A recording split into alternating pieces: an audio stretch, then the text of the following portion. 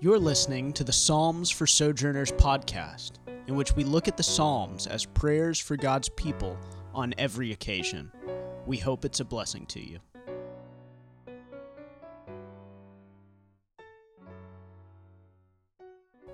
Hi, and thanks for listening to Psalms for Sojourners. I'm Cole Kirby, a pastor at Sojourn Montrose and the host of this podcast. In this week's episode, I had the opportunity to sit down with my dear friend, colleague, and in many respects mentor, Marshall Dallas. In our conversation, we discussed Psalm 13 and the concept of finding joy in the midst of sorrow. We also talked about praying vulnerable and seemingly scandalous prayers and the ways that the Psalms have been a blessing to us, especially in the recent years of our lives. I've always loved talking to Marshall about the Bible and the Christian experience because of the way he both values believing the right things and putting those beliefs into practice in meaningful ways. And in this conversation, we were able to discuss some theological realities expressed in Psalm 13, and then Marshall really helped explain why those things matter and how we can apply them as we read, pray, and even sing the Psalms. So I hope this conversation is as enjoyable and beneficial for you to listen to as it was for me to participate in. With no further ado, here's that conversation between me and Pastor Marshall Dallas.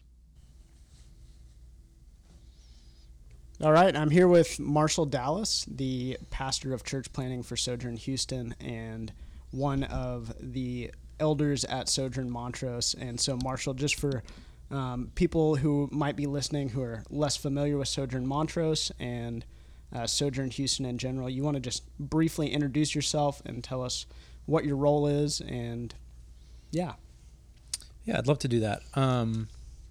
Like Cole said, my name is Marshall Dallas. I am the pastor of church planting for Sojourn Houston. Sojourn Houston is one church made up of multiple congregations, and we are active in hoping to plant churches throughout our city in every neighborhood, such that every man, woman, and child within these respective geographies would have an opportunity to come into contact with the life-giving, life-changing message of the gospel. And so I became a part of Sojourn, I guess it's not quite 10 years ago, but came on to help plant our first congregation, Sojourn Heights, and was sent out of Sojourn Heights just a couple of years later to plant Sojourn Montrose. That was almost 7 years ago now, but recently stepped out of the role of leading that congregation and now serve to help our family of congregations plant more churches in the city. Yeah, thanks. And you are also a husband and a father?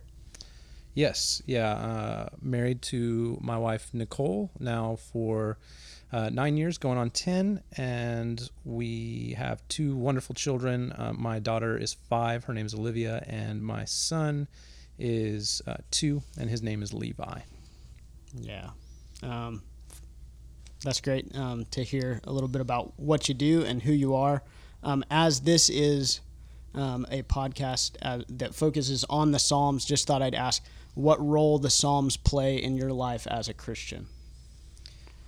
Yeah, that's a great question, and obviously I think we could probably go on that topic for a while, but I think primarily speaking, the Psalms right now have really been a much more significant source of help, joy, understanding than they ever have been in my Christian life. I think it was always very easy to kind of scoot past the Psalms for any number of reasons. If you know me, I'm not sort of the most emotional person, and the Psalms are filled with those. I'm much more of the sort of rational thinker. I like to distance myself, I think, sometimes from emotion through rational thinking, and so I've always loved, of course, the Romans and Galatians and sort of these really heavy theological treatise type portions of the scripture. But so I really, in some ways, feel like I'm sort of discovering the Psalms for the first time in this season of my life. And so, but I think sort of those few things that I mentioned up at the front are the role really that it's playing right now is just a source of help, a source of joy, and a place really where I'm sort of freed up to or given license by, I think, by the scriptures to explore my emotions in ways that maybe I haven't before. Yeah, I think that's very similar to what I've experienced with the Psalms. I think for so long, especially as a young Christian and a young man, I looked to the Bible primarily as a guide for how I ought to think and believe as a Christian, and so how to form a doctrinal opinion on X, Y, or Z, or how to view the world around me from a logical and theological perspective. And I think recently realizing that the Psalms in many ways inform the day-to-day Christian living of just experiencing every day as a member of God's kingdom. And I find it really helpful as the Psalms kind of give me a voice when I don't know how to express those things, like you were talking about, where even sometimes I'll read a psalm and realize that I'm feeling a way I had no idea I was feeling before I read what somebody was feeling maybe thousands of years ago. And so you're here today, and you told me that you wanted to focus primarily on Psalm 13, which for those of you listening was one of the Psalms that we prayed through last week as a church. And so before we jump into discussing Psalm 13, do you want to just read that for us? Yeah, I'd love to. Hear the word of the Lord from Psalm 13. How long, O Lord, will you forget me forever? How long will you hide your face from me? How long must I take counsel in my soul and have sorrow in my heart all the day? How long shall my enemy be exalted over me? Consider and answer me, O Lord my God. Light up my eyes, lest I sleep the sleep of death. Lest my enemy say, I have prevailed over him. Lest my foes rejoice because I am shaken. But I have trusted in your steadfast love. My heart shall rejoice in your salvation. I will sing to the Lord because he has dealt bountifully with me. This is the word of the Lord. Thanks be to God. So, as you kind of came in today to this conversation wanting to talk about Psalm 13, what do you see or hear in that psalm that specifically made you want to discuss it today? Yeah, I mean, there's a number of things, and I mean, I think some of it was maybe alluded to or hinted to just in our initial discussion of what the Psalms mean for me right now. What I really loved about this psalm, or what I should say resonated with, was just those initial couple of questions. Again, for those who are listening to the podcast and know me, you have a little bit more of a background of what the last couple of years of my life have looked like. But suffice it to say, without going into all the detail here, they've been filled with just pain and difficulty and emotions that, like I said, I think for a long time I would have sort of just skated past. And so, to be perfectly honest, man, those initial questions just feel like questions that I've asked of the Lord, but not felt free to ask, if that makes sense. I've thought them in my brain, and sort of as soon as they've come up, it's been very easy to kind of set them aside. You know, I grew up very much having sort of the idea of rejoice always. Again, I say rejoice, sort of almost beaten into me, which sounds weird. And I'm not making the case that we shouldn't be a people who rejoice. We absolutely should be. But we see just this wonderful tension throughout many Psalms, but specifically in Psalm 13, of giving voice to emotions that seem to set themselves up against something like joy. There is a despairing quality to those initial questions, you know. And I think the best way I can kind of bring it bring it down low or make it more clear and less vague is just to say, I think some days I feel like I'm on mile 28 of a marathon, which for those of you that run marathons, you should know that 28 miles is longer than the average marathon. 26.2 is a marathon. So all I mean to say by that is that I just feel like I've been going for a long time, and that question of, okay, like when does this stop? Where's the finish line? Because it feels like it should have been a couple miles ago. It's kind of what life feels like for me, and so yeah, that was the first thing that sort of piqued my interest in regards to the selection of Psalms that we went through last week. Yeah, I'm looking here at the first couple of verses, especially verse 1, that has these questions that, in my mind, the thought of coming before the Lord and asking him how long he will forget me forever. It's kind of scandalous, in a way, to accuse the Lord of forgetting us, and it would be really scandalous if we read it and it said, "Oh Lord, you have forgotten me." Right. But he's asking this question that is rhetorical in a sense, that is giving voice to this feeling of being forgotten or endless suffering. And I think that what you're talking about is really important for us as Christians, to feel the freedom to just admit that we feel forgotten even if we haven't been. Or that our suffering or struggle is endless, even if it's not. I know that for the better part of my life as a young man, just battling sin in different ways and feeling like there was just no victory to be had. And I remember coming to Psalm 13 and saying, "How long will you forget me forever? Like, I ask you to free me from this. I ask you to give me more holiness, to give me more resolve against temptation," or whatever it is, and feeling like totally crippled in it. And now, in a different stage of life, there are other ways in which I've experienced that. I know that you've experienced that in regards to just suffering in your family, and I think we can identify with each other there, even though the suffering at times has been different. And so, yeah, that just talk a little bit more about that tension between like a question or a prayer that feels almost scandalous as a Christian to bring to the Lord, and what kind of freedom we have and how freeing it can be to actually give voice to those things. Yeah. That's really the beauty of this psalm and so many other psalms where there's sort of a lament that's happening,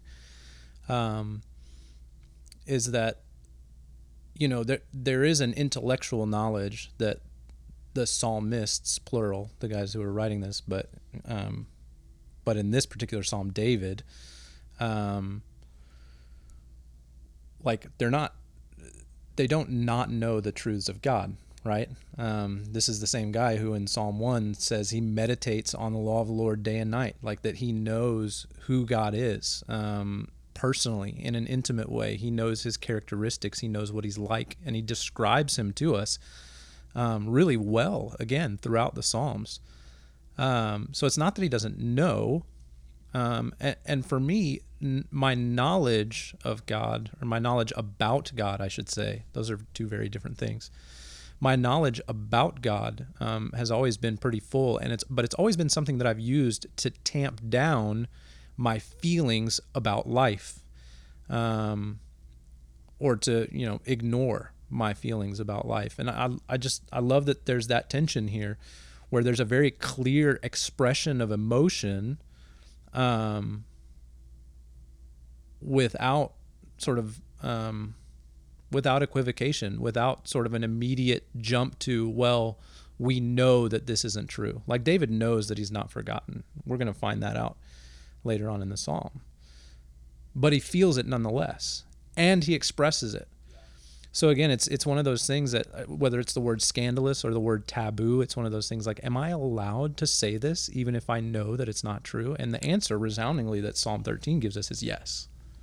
Yeah, and I think one of the things in that has been really helpful for me is the realization of Jesus relying on the Psalms and even speaking the Psalms as his own speech in some significant moments in his life, and realizing that if Psalm 13 is a prayer that is appropriate for the sinless one, the righteous one, to speak, then it's appropriate for me to speak. You know, if the Lord Jesus can feel forgotten by the Father so much that he would say, "Will you forget me forever?"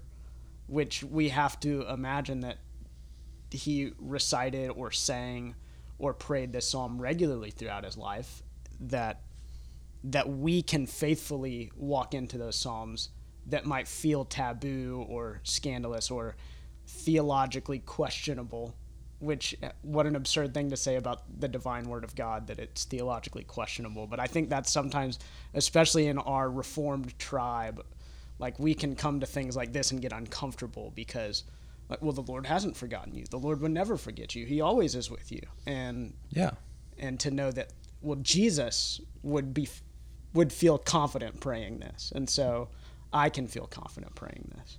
Yeah, and that's like, again, for me, and I think we probably share a very similar theological background. So much of my background growing up was just that. It was diving into theological treatise, which are helpful and good and necessary. Like, so I definitely don't want to get away from that. We want to be theologically precise. But that's not exactly what the Psalms are there for us. They are there to kind of help us live in that tension between our lived experience and the brokenness and the suffering and the pain, and the very clear revelation that God is who he says he is, that he's gracious, that he's merciful, that he's kind, that he's long-suffering, that he's filled with loving kindness, that his steadfast love endures forever, and that those refrains can intermingle with our expressions of suffering and lament. Yeah, that's good. I read the anxiety or the sorrow or the fear in the voice of David in this psalm, and I wonder, what do you think are some situations or some circumstances that some of our people or just Christians listening might be going through, for whom this psalm could be particularly helpful? Yeah, I mean, I think it's really pretty broad. It's really pretty broad. So for me personally, like when I'm reading it, I'm thinking more in terms of just the enemy of sin. So David does talk about enemy in this particular text. He says, "How long shall my enemy be exalted over me?" That's kind of how I feel. Is just, hey, like, we have an enemy in the world around us that's actively working towards destruction and disunity and all of those things. And a lot of whether it's sin expressing itself through certain people who have died in my life, like death as a result of sin, whether it's sort of the pain of loss and broken fellowship or broken relationship. Those are all effects of sin. I experience them personally in a unique way, obviously. But I think all of those are absolutely applicable. I think certainly this is also applicable to those, in the time that we find ourselves in right now, where racial disunity is so incredibly clear, where disparities in the way people of different races are treated in our country is so clear and obvious, that this psalm is a great comfort for that as well. Where, again, I mean, the enemy here for David is very specific, but I think the enemy for the Christian can be very broad, and it can just be simply that which is unrighteous around us, be it a person, be it a thing, be it a system, a structure, an experience, that would try to cut us off, or that would try to convince us that the Lord will in fact forget us. forever, that he will in fact hide his face from us. So again, I think it's really fairly broad. Yeah, I agree. I think one of the themes that I see, especially in the first four verses, is loneliness. Like, and it makes me think of all of our brothers and sisters who struggle with mental and emotional illness, anxiety, depression, and just low self-esteem, or even just social loneliness, like feeling, someone who is struggling in with being single and not wanting to be single, or in a church community where they're finding it hard to fit into social groups, and this feeling of being alone and forgotten. But then we get to verses 5 and 6.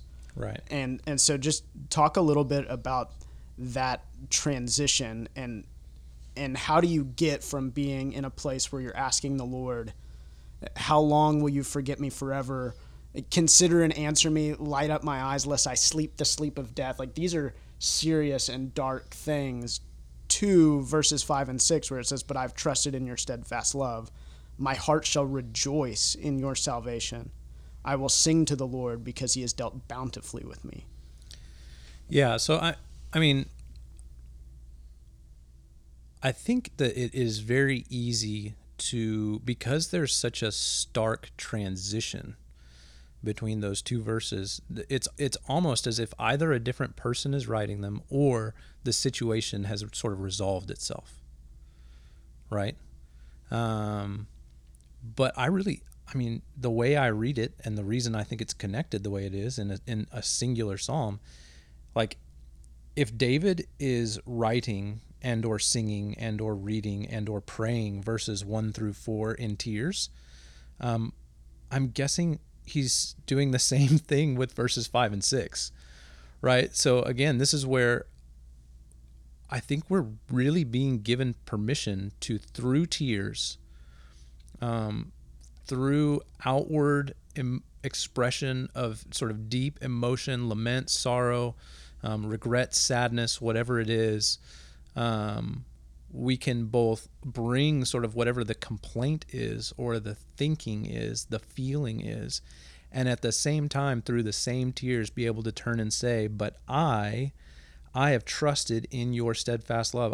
This is where the resolve sort of seeps in. I'm going to trust your faith, your steadfast love. My heart will rejoice in your salvation. It might not feel like it, and this is what I think is so wonderful, I think sometimes we feel like, if I feel this certain way, then maybe I'm not a Christian, right? Like, if I feel this feeling in this moment instead of joy, instead of gratitude, instead of sort of these other feelings that I'm told to have in other parts of Scripture, namely in the New Testament, then maybe I'm not a Christian. And again, like, there's just so much comfort in seeing this here and kind of knowing, like, no, you're absolutely a Christian. You're just trusting the Lord through the tears. And this is why I think there's so much literature in particular in the New Testament that talks about how much suffering really deepens and widens the faith of the followers of Jesus. Because it's at that moment that those things that were sort of theoretical or philosophical in our heads translate to real dependence, like real faith, right? That's what faith ultimately is. It's very easy to have beliefs that go untested. It's when they are tested and then found to be true that we really, we not only see them for what they are, but we find ourselves actively dependent upon those realities. And I think that's, again, where this is another moment where David just kind of says, look, I don't necessarily see or feel God's faithfulness, but there is historical record, not only in my life, but in the life of this people that I belong to, which for him was Israel, but for us now is the church, which is 2,000 years old, and not for lack of the efforts of the enemy, right? Yeah. And so, yeah, that's where he ends up, and of course that final that final verse, I will sing to the Lord because he has dealt bountifully with me. And this is where I'm so grateful just for the care that Sojourn sort of historically has taken for the songs that we sing, because so often that's the language that comes up. Great is thy faithfulness is one of my favorite hymns. And it so often comes to minds in moments where I am questioning whether or not he is. And so in the same way that the hymns and the things that we sing come to mind like that, I mean, the Psalms are essentially the hymn book of God's people throughout history. And so I don't only want sort of contemporary or even more traditional hymns to be the language that my soul sings in suffering. I also want the language of God's word, God's hymn book, if you will, to fulfill that function in my life as well. And again, I think that's exactly what's happening here in Psalm 13. And so, yeah, I mean, I think if I were to kind of leave us with something, if I were to kind of leave us with a hope, it would just be that you wouldn't spend so much of your time like me, sort of engaged in a theoretical head exercise of Christianity, although that side of things is important. I just think our tradition in many ways has, if it's a pendulum swing, then we've sort of swung too far over. And I would want our people at Sojourn, and really any Christian listening, just to know that our emotions are not accidental or sinful if we are bringing them to Christ and then trusting him with them. He makes not only allowance for those things, I would say he welcomes them. And not only does he welcome them, but he shares in them, which is the craziest part of all of it, right? This is like when Lazarus dies and Jesus knows he's going to go, raise him from the dead, but he weeps anyway. He shares that emotion. He doesn't say, don't you know that I'm powerful over death? Don't you know that I can and will, these are people that have witnessed Jesus's miracles, and Jesus still lays no burden on them to think or feel, or to have their feelings immediately sort of overcome by rational thinking. Yeah. He welcomes the feeling, he shares the feeling, and walks them through it. And I think that's ultimately what our gracious God is doing for us in the Psalms, specifically in Psalm 13. Yeah, I think that is absolutely right. There's this, and very much in the small town Texas that I grew up in, there was always this false dichotomy of you can be sad and you can feel sorry for yourself or whatever it is, or you can have hope and be joyful in the Lord. And here we see that both of those things can exist, and almost exist best when coupled with one another. Like there's a beauty that is present in suffering and having hope, being mourning and rejoicing at the same time, that it's another level of bearing the image of God in terms of expressing ourselves and experiencing the reality that he's given us to walk in, which is not one where we, if we're faithful as Christians, we will suffer. And yeah. I mean, if we're human, we'll suffer, but especially if we take the work of the kingdom seriously, we're going to suffer, and enemies are going to taunt us, and all of these things are going to happen. And so are we going to pretend that we're not suffering and just try to, do a Joker and paint a smile on our face? Or are we going to acknowledge the hardship and the sorrow and the pain and the failure at times, and still come to the Lord and say, but I trust you, and you're good, and I want nothing else. Like you are still the portion that I want. And that's something I want to grow in, because it's easy to feel that either or, and even in relationship to pretend, or not even as dishonest as pretend, but almost hope for myself that I can just will myself to joyfulness and hopefulness, and therefore cast aside some of the harder things that I'm experiencing, rather than walking in them both at the same time in a way that's beautiful and honest.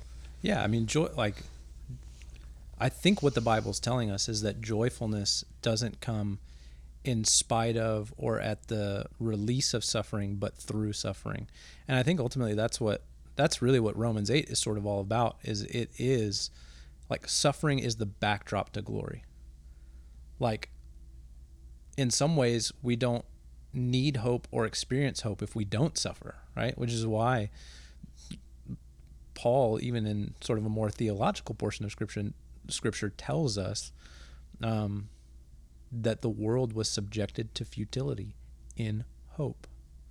And that it's in walking through that futility and in seeing the God who foreknew and predestined and justified us, who also walks us through to glory, like that it's in that that we really experience both hope and glory and all of sort of the goodness and graciousness that's wrapped up in him, that maybe we wouldn't have understood otherwise.